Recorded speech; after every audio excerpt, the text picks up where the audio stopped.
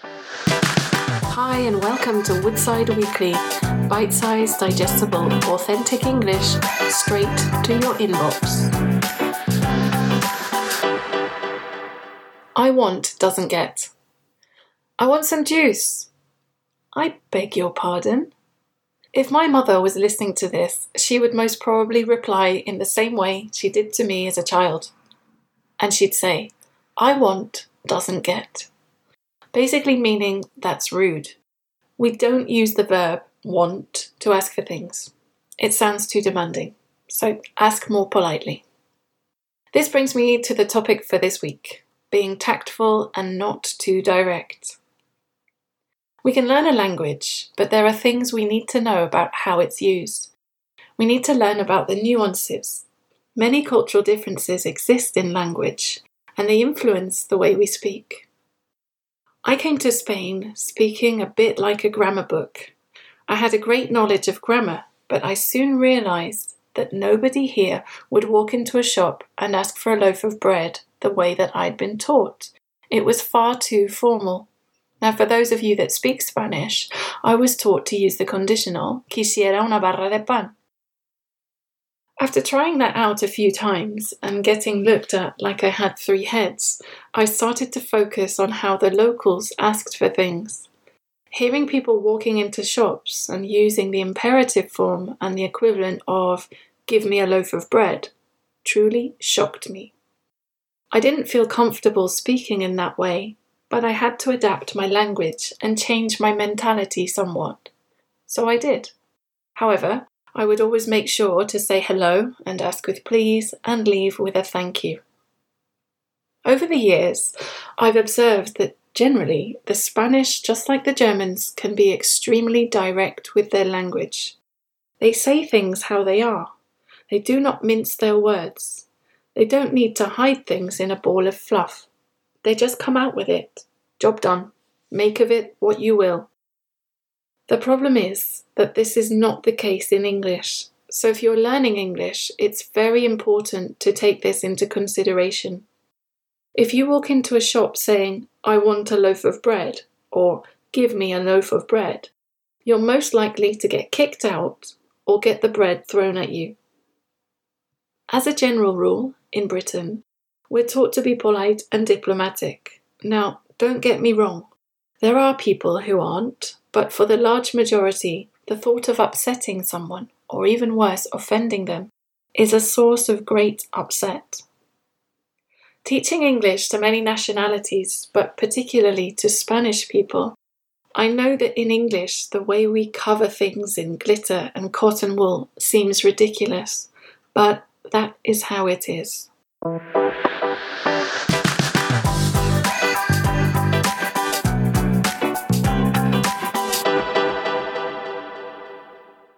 So how is it possible to become more diplomatic without sounding too direct in English? Well, we use a technique called softening. And in this part of the audio, I'm going to give you some possible ways to soften. So ways of beating about the bush and adapting the way you speak so that you don't ruffle any feathers. If you want to speak English well, you have to learn these techniques about how to be diplomatic. So let's start with some examples and by taking a look at giving answers. As many of you know, even by saying a yes or a no on their own, to a British person or an English-speaking person, they can sound quite offensive. So imagine, can you meet at 10 a.m? No. Oh, okay then, sorry to bother you. This person would probably run off feeling offended. So as you know, we like to use short answers in English. So for example, can you meet at 10 a.m? No, I can't. But even that still sounds a little direct, a little blunt. So how about doing something like this? Can you meet at 10 a.m? No, I'm sorry. I'm afraid I can't. Ah, that's better. I wouldn't feel quite so shocked or nervous by the answer now. It's still a no, but it's a nice no. Another way to soften what you're saying is to use words like actually, to be honest, unfortunately, slightly, bit, quite, or rather. So, let's have a look. Can I come to visit you? No. All right, we've already established that we are not to do that. Can I come to visit you? No, it's late. Don't do that either. It's too direct. Can I come to visit you? No, I'm afraid it's late. That's great. I like that. Can I come to visit you? No, I'm afraid it's a bit late. I'm afraid it's rather late. I'm afraid it's quite late. That's another way to do it. Let's do another example. The direct version. We have a problem with your work. Basically, that's what you want to say. But, as you know, we can't say it so directly. So, I might say, unfortunately, there is a slight problem with your work. Another way to soften what you're saying, to make it less direct, is to use a conditional form. So imagine I wanted to say, I want more staff working on the project. It's too direct, and it sounds far too demanding. So I would use a conditional, and perhaps I could say, I could do with more staff working on the project. It would be great to have some more staff working on the project. Another great way to be diplomatic is to use a question. Now, I know that sounds odd, but imagine you wanted to say, basically, I'm not happy with the website. Far too direct. What about saying, wouldn't it be a great idea to improve the website? Shouldn't we try to make some slight changes to the website? Don't you think the website's a little old-fashioned? Wouldn't it be a good idea to improve it? So you see, we use a lot of words, as I said, to like cushions and to cover up what we're really directly trying to say. Another option is to use the past continuous tense. So imagine, basically you want to say, I want to see the plan.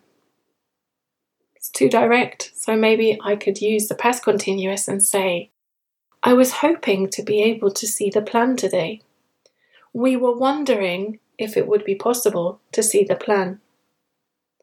And also another ally, which is great, is to use the verb to be able to. So I could say, would we be able to have a little chat this evening? That'd be much, much better than saying, I want to talk to you.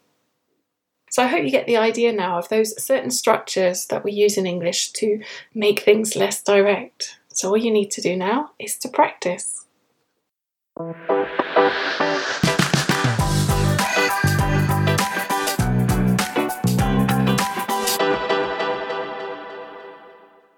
So I'm going to give you now some expressions about being direct or not being direct. And they're all really common. So the first one, a spade is a shovel. Literally, a spade is a tool that we use to dig in the garden, and a shovel is a synonym.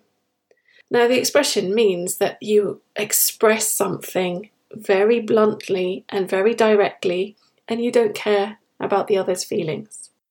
So I could say, for example, John is a spades a shovel kind of person, basically meaning that he's very direct. To mince your words.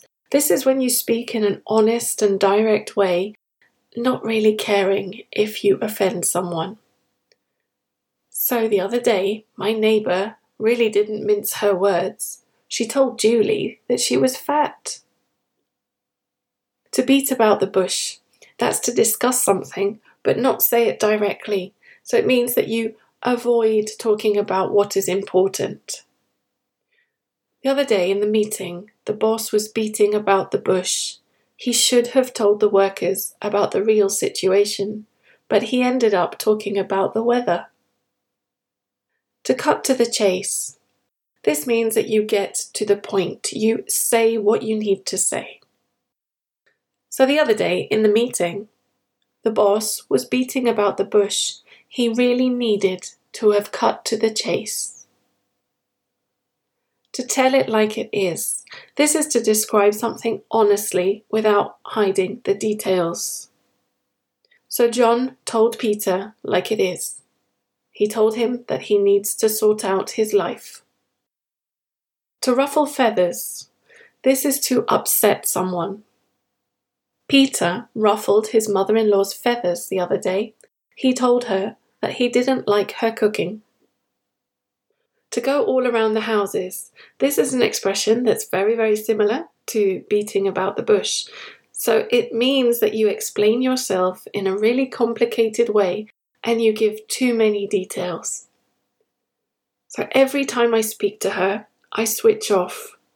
She goes all around the houses and tells you about anything and everything.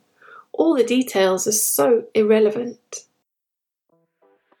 And that's all for this week. Thanks very much for listening to Woodside Weekly. I'll be back again next week with more. If you did enjoy the podcast, then please remember to like and share. Thanks for listening.